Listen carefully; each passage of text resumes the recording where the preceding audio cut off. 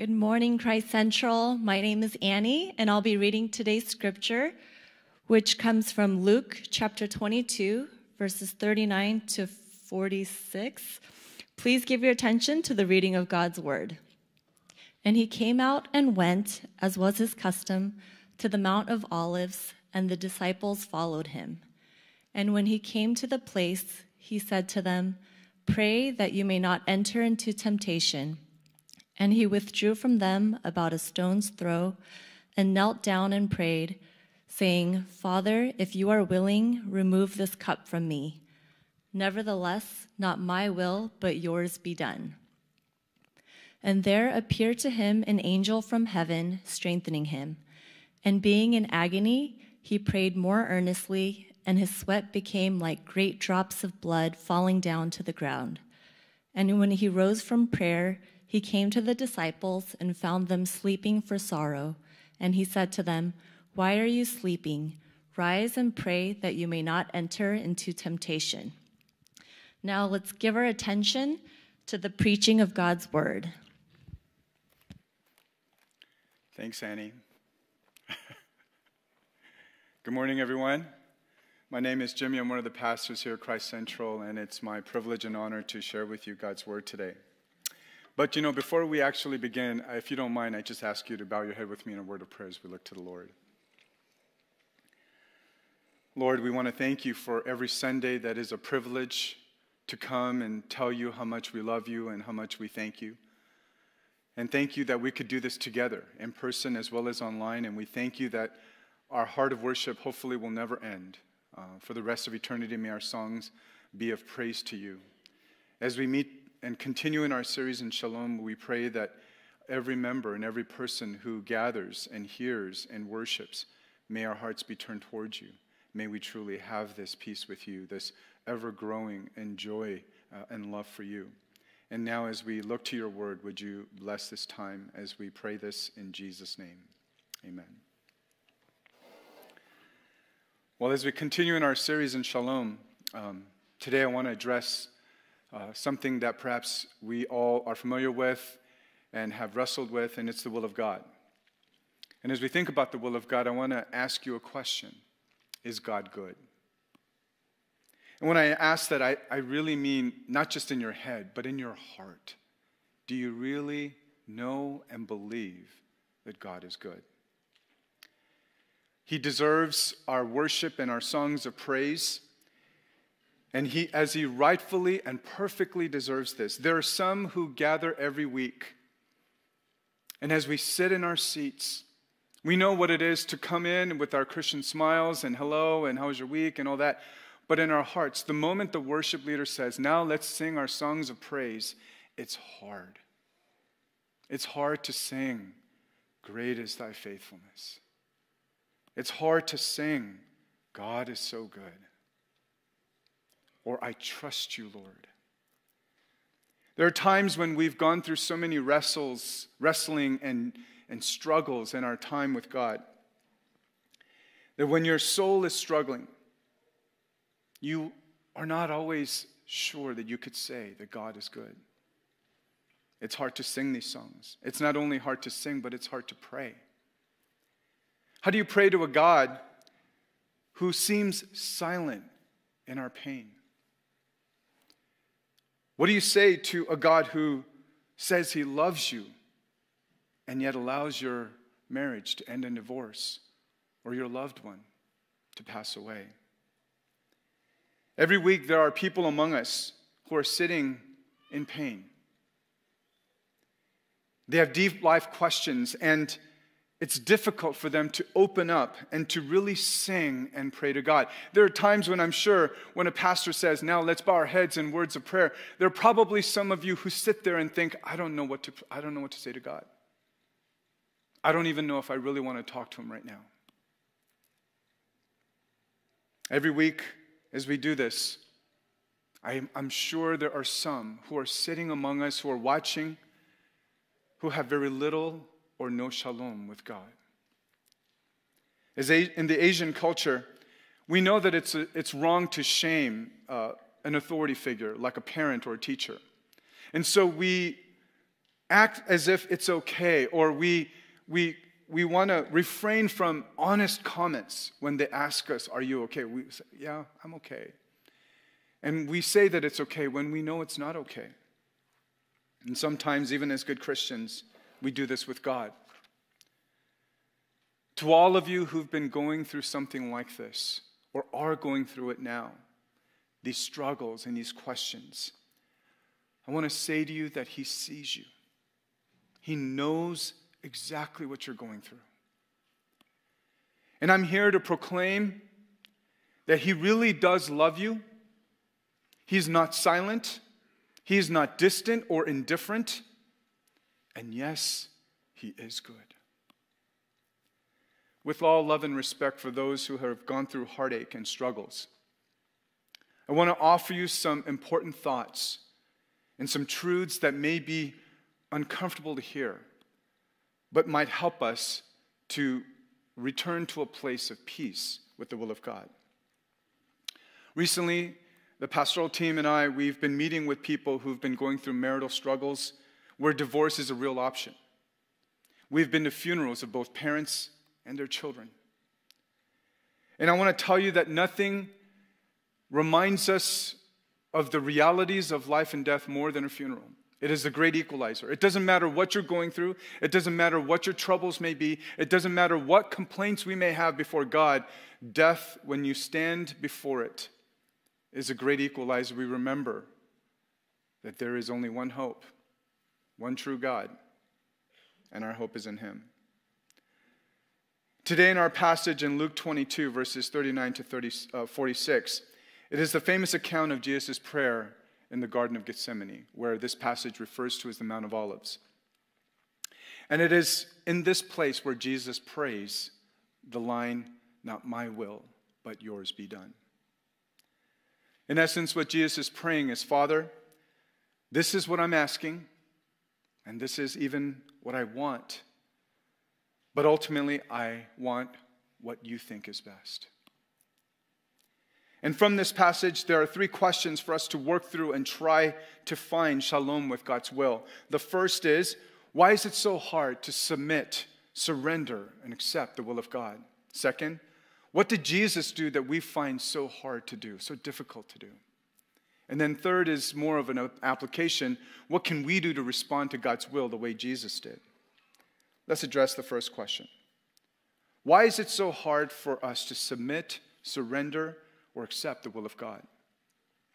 In verse 39 to 40, it says, He came out and went, as was his custom, to the Mount of Olives, and the disciples followed him. And when he came to the place, he said to them, Pray that you may not enter into temptation. Why is it so hard to submit, surrender, or accept the will of God? Well, simply put, because of another will that's contesting the will of God, mine.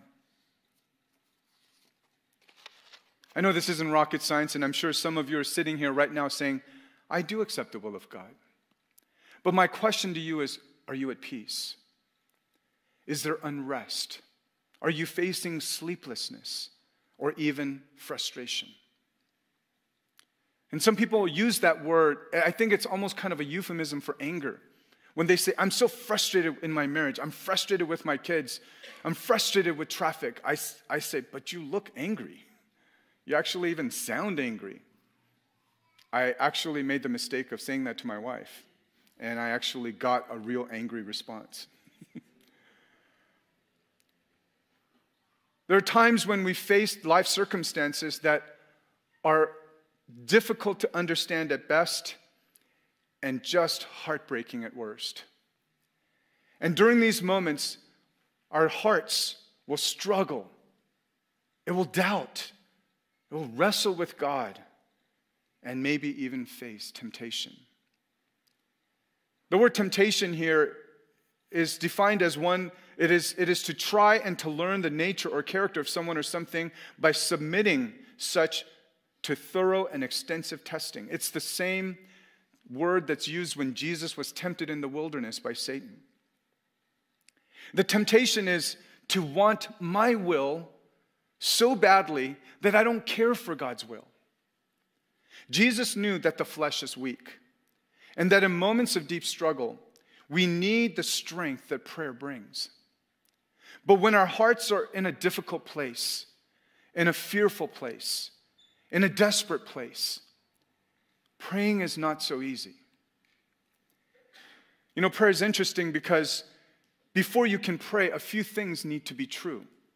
One, you have to believe that the one you're addressing knows more, knows better, and can actually help you. That's why you would pray. Another truth is that you have to be aware of the fact that the person you're praying to has his own will. And he may not see things the way you and I see things. And thirdly, you have to believe that praying is worth your time and effort. That you believe that this is going to somehow benefit or help you versus doing something your own way in your own time by your own strength.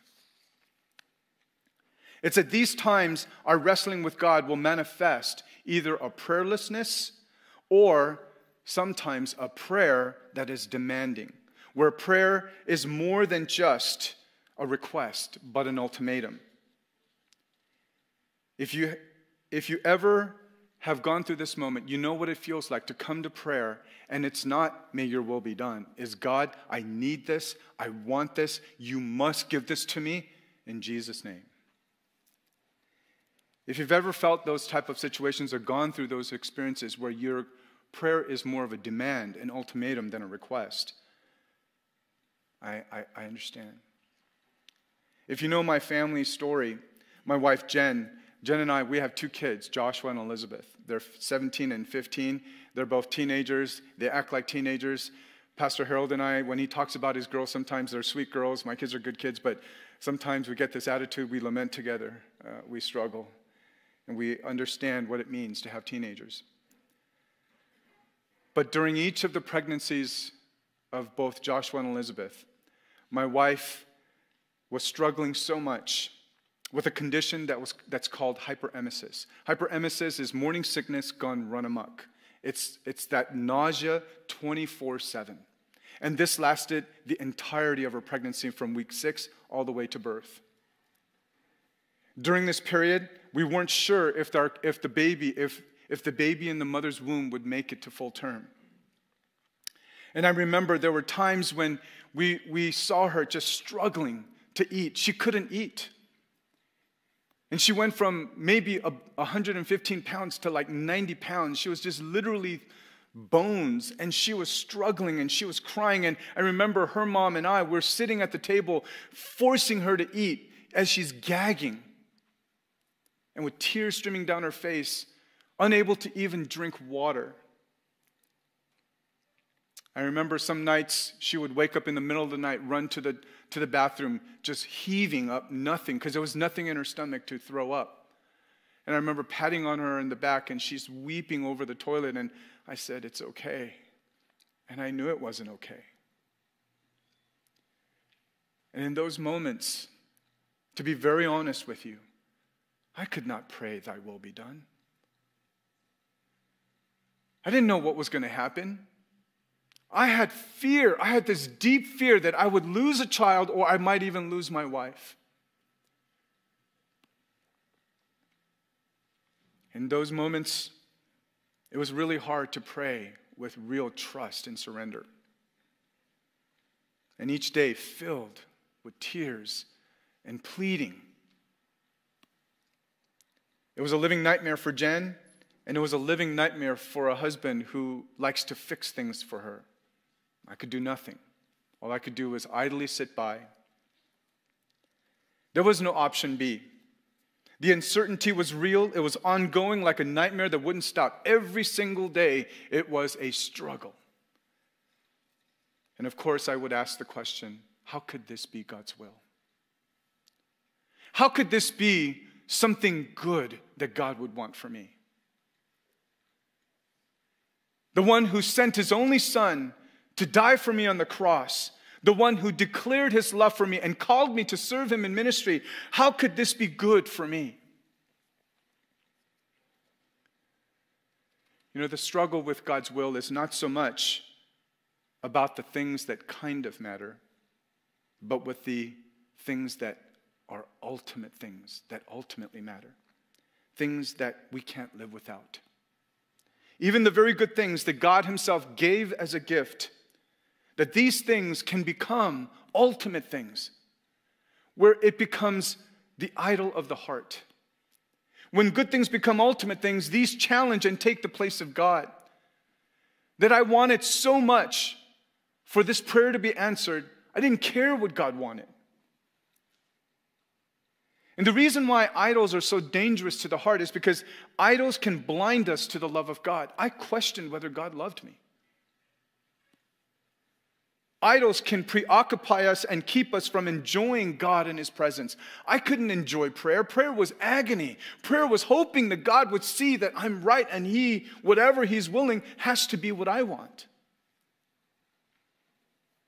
Idols drain us of life. It doesn't give us life like God does, because it never satisfies. It gives the imagery and the temptation like it can satisfy. But in the deepest need of my heart, as much as I love my wife and my kids, I need him most of all. Without him, I don't know what it means to offer love to my wife and my kids. So a few things, what is going on in our hearts? And I remember doing some reflection during that period, and I want to share with you some insights that I had that might be true for you. First, I don't want to give up my godhood of playing God. That's basically referring to control. I need to be able to predict and direct and control the events of my life. I want to know what's happening tomorrow, because tomorrow seems so unsure. And I'm actually, in those moments, I wondered if whatever tomorrow is, I wondered if sometimes God, and I know this sounds so weird and maybe even cruel and unbelievable, but I actually wondered, God, do you take pleasure in our pain? Do you want to see me grovel and ask you and with tears, do you find pleasure in this? And so I would desperately pray, and yet I would do everything in my power to control the circumstance the best I could. And in my heart, I could not give up that space to God. It was mine. Another reason is that there's another God in my heart. I say I want it, but really it's what I needed. And what I needed at the time was not God. What I needed was this pregnancy to end in full term. There are times when something becomes so ultimate that we think that we would die if we didn't have it. And those are very dangerous things. Even the good things become those things. Lastly, I lacked trust. Ultimately, it becomes a trust issue. Does God truly have my best interest at heart and mind? Is he really doing what's best for me? Better than I can do myself? And if you ask these questions during these difficult times, it's revealing something about where we are with God. You know, people accept Jesus for our salvation and forgiveness of sins. And we realize, I think, at least biblically and theologically, that God loved us to give us his only son to die on the cross for us. And I want us to remember, it was at that moment that I remembered, if God would give of his only son, why would he withhold other blessings? Why would he be unkind all of a sudden or unloving? Why would he withhold lesser goods or equally important, so important to me, of life and death? We forget that God's purpose in our life as Christians isn't to make us happy, but to make us Christ-like, and not to leave me as Jimmy-like. That my direction in life is to seek answers that will bring comfort and peace into my life, a peace that's not defined by him, but by me. And if God loves me, he's not going to let me find peace in that way, because it's not real peace. The real peace that he's going to bring is going to be something so different, so much more deeper, so much more rich and full. And so surrender and submission and to accept the will of God begins with the understanding that I really am not Him, and I don't have control over tomorrow's. And me coming to Him is actually acknowledging in prayer. The moment you bow your head in prayer, you are saying, "Dear Heavenly Father, I surrender what I'm trying to control into your hands." Tim Keller, in his book, Prayer, Experiencing the Awe and Intimacy of God, quotes John Calvin, and he says, God grants our prayer even if He does not always respond to the exact form of our request. And later he says, even when He does not comply with our wishes, He is still attentive and kindly to our prayers, so that hope relying upon His word will never disappoint us. And here's the key. In short, God will either give us what we ask or give us what we would have asked if we knew everything He knew. And so the first question as we ask, why is it so hard to submit? Well, it's because I too have a will, and my will battles with His. The second question, what did Jesus do that we find so difficult to do? In verse 43 and 44, it says, saying, Jesus prays, Father, if you are willing, remove this cup from me. Nevertheless, not my will, but yours be done. And there appeared to him an angel from heaven, strengthening him. And being in agony, he prayed more earnestly, and his sweat became like great drops of blood falling down to the ground. What did Jesus do in his moment of anguish and sorrow? He came into the presence of his heavenly Father with a humble prayer of submission. Now, I know that there are many of us who might say, I do that. And some of us might say, well, I'm not Jesus. Well, amen. I agree with you. There are times when we might utter the words, not my will, but yours be done. But in our hearts, it's not true. I don't know what your will is. I don't know if you're agreeing with me, and I'm struggling. And I'm not Jesus. Yes, that's true. For some, when this life is struggling, when you're struggling with difficult circumstances, it often drives us away from God. Prayer is so hard to do. In fact, it's not just prayer. It's worship. It's fellowship. It's small groups. There are times when we are so into our sorrow or maybe even depression that we draw ourselves not toward God and others, but away from God and others, and we retreat into isolation. And in Proverbs 18:1, it says, whoever isolates himself seeks his own desire. He breaks out against all sound judgment. Our own desire. You know, it's okay to be in pain. It's okay to even agonize in pain. In fact, in verse 44, it says, being in agony, Jesus, being in agony, He understands that word agony, agonize, that's true. He experienced that. He understands what it's like to be in a life situation where it is so unbearable, so unthinkable, that you're making a request to God. But what He did in response that we find so difficult to do is that He prayed even more earnestly. And if you're able to do this, it is by the grace of God and the power of God's Spirit that leads you. What we do with pain can make all the difference. You can draw away from God, or you can draw toward God. To draw away is to return to the place of anxiety, what we were not wired or created to be.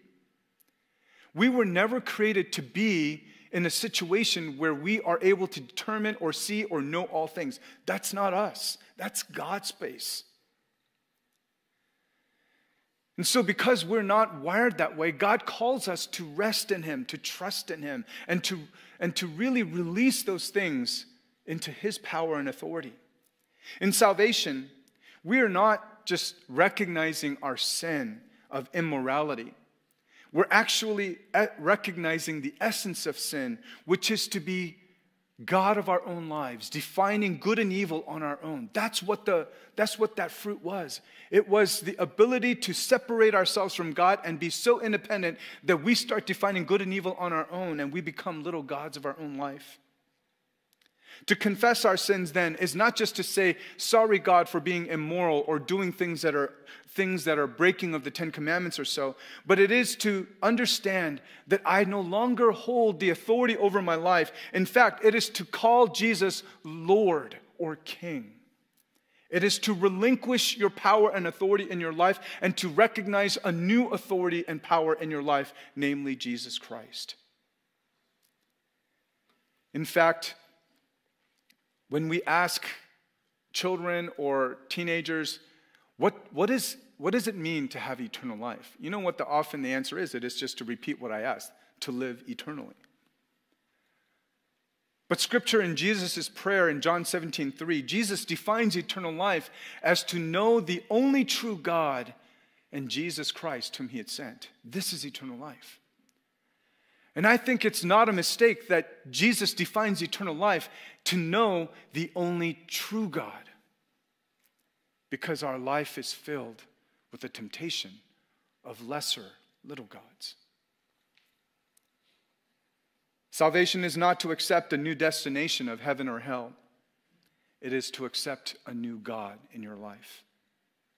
Which means that every day we wake up, we are to remind ourselves that I am crucified with Christ. It is no longer I who live, but Christ who lives in me. And the life I live in this flesh, I live by faith in the Son of God who loved me and gave himself for me. That this declaration and this decision each day is to remember who I live for and how I live by faith.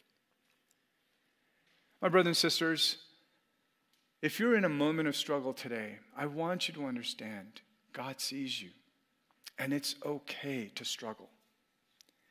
It's okay to ask questions. It's okay to doubt and struggle with fear. That's our sinful condition.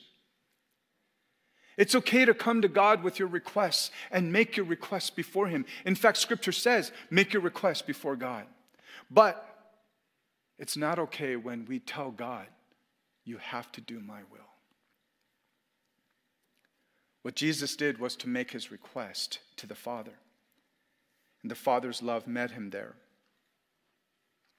In fact, the Scripture says, there appeared to him an angel from heaven strengthening him.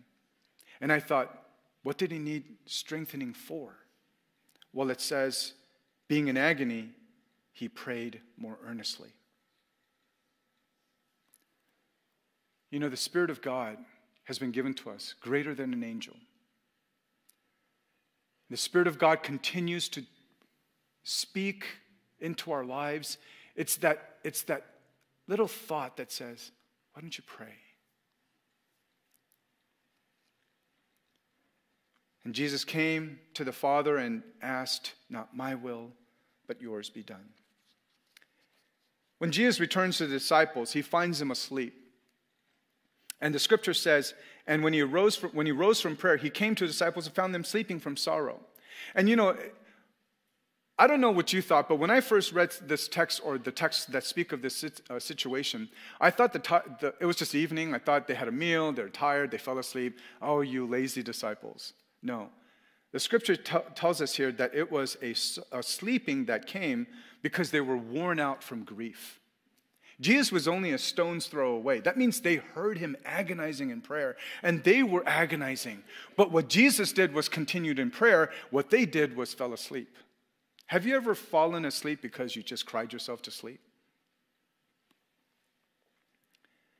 You see, some people, we medicate our pain with sleep, with alcohol, with food, maybe even drugs. We binge watch. We do anything to get our mind off of our pain. But Jesus tells his disciples, rise.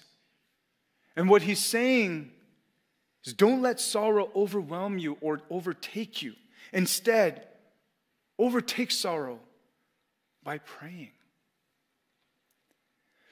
And I want to be clear, prayer is not medicating, but living in the empowered enablement of God.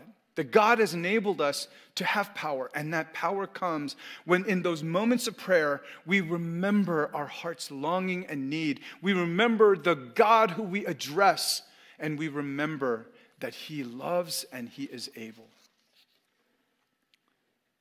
And so what Jesus did was that He did not consider equality with God something to be grasped, but emptied Himself, taking the form of a servant.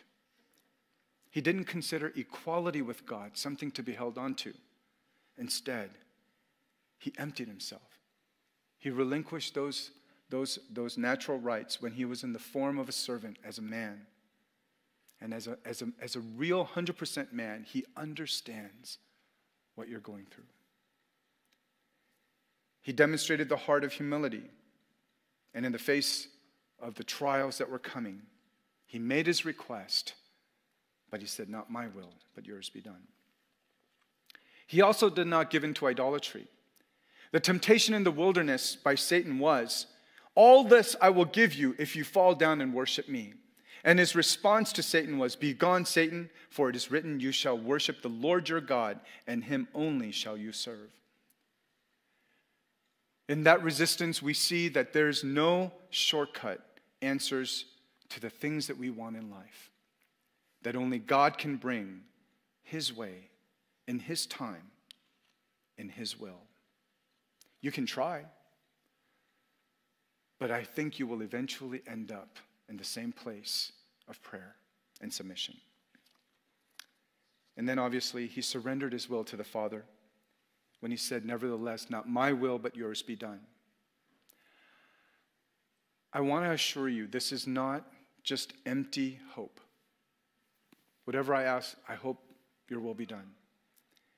It's not praying into the sky. It's not wishful thinking. This is actually the essence of faith, where I trust God with what I cannot see and trust that what He has demonstrated in His love and His sovereignty and His ability and His love for us, that He will continue to do so in ways I cannot see right now or understand today. Where the disciples failed, Jesus did perfectly. Where they slept, He prayed. And this is where we understand the word grace. Grace meets us when we fall short. And every day we're reminded that God is not surprised of our shortcomings and failures. And so the first question, why is it so hard to submit and surrender? Well, because I have a will that contests God. And then secondly, what did Jesus do that was so difficult for us? Well, He did perfectly to surrender and trust the Father's will, where sometimes we struggle with that. The third question, what can we do to respond to God's will the way Jesus did? This is more of a thought of what we can do to really think about how to respond and how to be prepared to respond. Some of you may not have gone through really trying times yet. You might. God, I hope you don't. But if you do, I want you to understand, you cannot prepare for the moment at the moment. It's too hard. God's grace will still meet you. But like any situation of sports or even a fight, you cannot think about fighting at the moment. You have to think about how to prepare for that moment. And so the times that we spend with God are those moments where we are preparing. And so we do this by submitting to God and His authority. We acknowledge His truth. You know, time in the Word of God reminds us of who God is, what He has said, His truths, His promises, and this daily remembering and this daily experience of acknowledging and simply reading Scripture reminds and teaches our soul that I don't know everything, but He does. You know, in 2 Corinthians 4:17, it says, God speaks of our troubles and our difficulties as He calls it, this light and momentary affliction. Now, for those of you who lost loved ones or facing marital strife that is painful beyond understanding and going through real hardships of really just not sure about what tomorrow holds, for God's word to say this is just a light and momentary affliction, can feel like it's an insult. But if we're willing to look at it from God's perspective, from eternity, from what Jesus has already secured for us, that it is actually true. It is momentary compared to eternity. And Jesus has already carried the heaviest weight. We're also reminded in Deuteronomy 29:29 that the secret things belong to the Lord our God, but the things that are revealed belong to us and our children forever, that we may do all the words of this law. What this passage is teaching us in essence is there are a lot of things that we will never know the reasons why. Those belong to God. The things that He has revealed in His Word are for us and our children. These we can hold, and these we trust. There are two classes of people in the universe, God and everyone else. And we just need to remember that. So it's acknowledging God and who He is and submitting to God and His truth. Secondly, we acknowledge who is God. We acknowledge His authority by submitting ourselves in prayer. And as we seek to obey Him and surrender our requests to Him, we understand that all that we desire and all that we long for, we are addressing to the one who loves us, but one who ultimately has the authority and power. In 1 Thessalonians 5:16-18, it says, "Rejoice always, pray without ceasing, and give thanks in all circumstances, for this is the will of God in Christ Jesus for you." Notice it doesn't say give thanks because of all circumstances, but in all circumstances.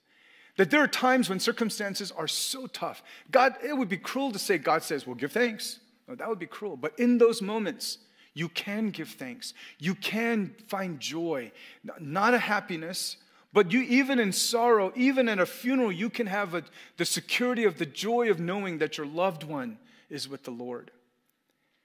And pray without ceasing. It's a continuous submission and surrender to God as we seek and make our requests to Him. And this is God's will for us. Thirdly, we agree and accept His purpose for our lives, to grow in Christ-likeness. You know, a lot of our goals in life is to find comfort and happiness. God's goal in our life is to make us more like Jesus. And sometimes, maybe more times than not, those things are not the same thing. And I want you to know that out of His love for us, He wants the very best, which is for us to know Him and to become like His Son more and more. And one of the things that I really find to be helpful to grow in Christ-likeness is to remember what Jesus said in Matthew 20:28, that even as the Son of Man came not to be served, but to serve, and to give His life as a ransom for many.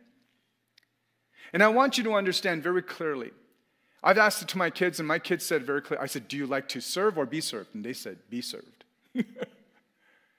There's not one person, if we're honest, who would rather serve than be served. I love being served. You know, when people say, Pastor Jeremy, oh, here you go. I'm like, I go, oh, no, it's okay. But I really like it. I like they bring me food first. I like being able to be offered certain things at a seat or whatever. My natural sinful temptation is to actually wallow and want this more and more. But the reality is, to grow in Christ-likeness, I have to teach myself and train myself by the power of God's Spirit and the constant reminder of Scripture that I'm not here to be served, but to serve, just like my Lord Jesus Christ. And so at home, when my 15-year-old daughter or my 17-year-old son says, hey, Dad, can you get that for me? And I'm like, I want to say, go get it yourself. And they're like, oh, I thought we're here to serve each other. And I'm like, okay. You know, there's such a challenge of my sinful desires and my choice each day to become more like Jesus by simply remembering I'm not here to be served, but to serve. You know, He loved, and the greatest demonstration of His love was to give of His own life and serve us in this way. You know, last week, Pastor Deepan read from our Confession of Faith, Catechism 103, and I had to write it down because I thought it was so appropriate. I wish it was switched so that it would fit today. But Catechism 103, if you weren't here last week, it said, what do we pray for in the third petition? In the third petition, which is, may your will be done on earth as it is in heaven, we pray that God by his grace would make us able and willing to know, obey, and submit to his will in all things, as the angels do in heaven. And when I heard that and confessed it, I was like, oh yes, this is what I really want us to remember. You know, in verse 39, it begins with, he came out and went as was his custom. It was his pattern of behavior. It was his habit to go to this place and pray. My dear brothers and sisters, one of the things that sometimes is such a struggle in today's lifestyle is to have this pattern, this custom, this lifestyle of constantly coming to God in his word, in prayer, and serving others as Jesus served us. If you're a part of small groups and small group leaders, you know I call this TLCs, his truth, his life, his love. And what I really believe is a description that Jesus gave as following him as his disciples, is to really live in a manner where his word abides in us, where we are living and bearing fruit and proving ourselves to be his disciples, and also to love as he loved us, letting and demonstrating to the world, and the world will know that we are his disciples because we have love for one another. You know, whenever I attend funerals and I hear the gospel preached about Jesus and heaven and glory and the promise of him returning, I wonder, how do people deal with life and death without God or Jesus? How do they find strength, and where's their hope? And as I was thinking about that this week, I was reminded that there is someone who knows what that feels like. That on the cross, in the moment of desperation and need and loneliness, there was silence. When he said, my God, why have you forsaken me? And Tim Keller, in his book In Prayer, he says, we know God will answer us when we call, because one terrible day he did not answer Jesus when he called. In your moments of pain, know this, that Jesus is alive, that he will return, and that he will take us home. And that our hope is not in how things can get better here. It is when we go that perfection was promised. All of life is but a brief moment. From the span of eternity, it is but a moment. But 1 Corinthians 2:9 says, as it is written, what no eye has seen, nor ear heard, nor the heart of man imagined, what God has prepared for those who love him. I don't know if my dear friend John Choi is here today. Pastor Harold talked about his wife's passing. I believe Carol today has seen, has heard, and now doesn't need to imagine what God has prepared. My grandmother knows this. My parents will soon know this. You and I will know this.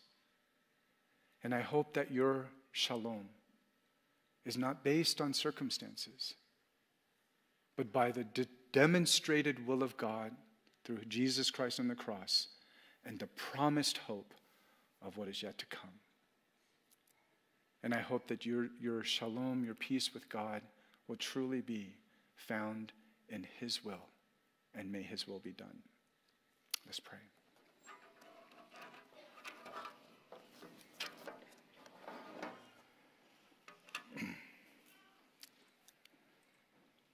Lord, there are dear children of God, both listening online and here in this room,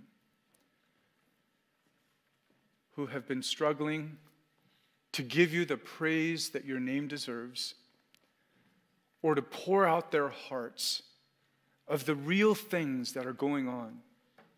Maybe words we would feel ashamed to say to you, but you know them already. And thank you by your grace, you meet us and you say it's okay. I pray that you would give us the strength by your Spirit and the reminder of the gospel that we are not here to find hope in the things that might pass away. But may our hope be in the promises that you've given. For you reminded your disciples that in this life we will have tribulation, but to take heart, for he has overcome the world. And as believers, may we hold on to this hope, not only of your coming, but of your deliverance and of your promises fulfilled. I ask this in Jesus' name. Amen.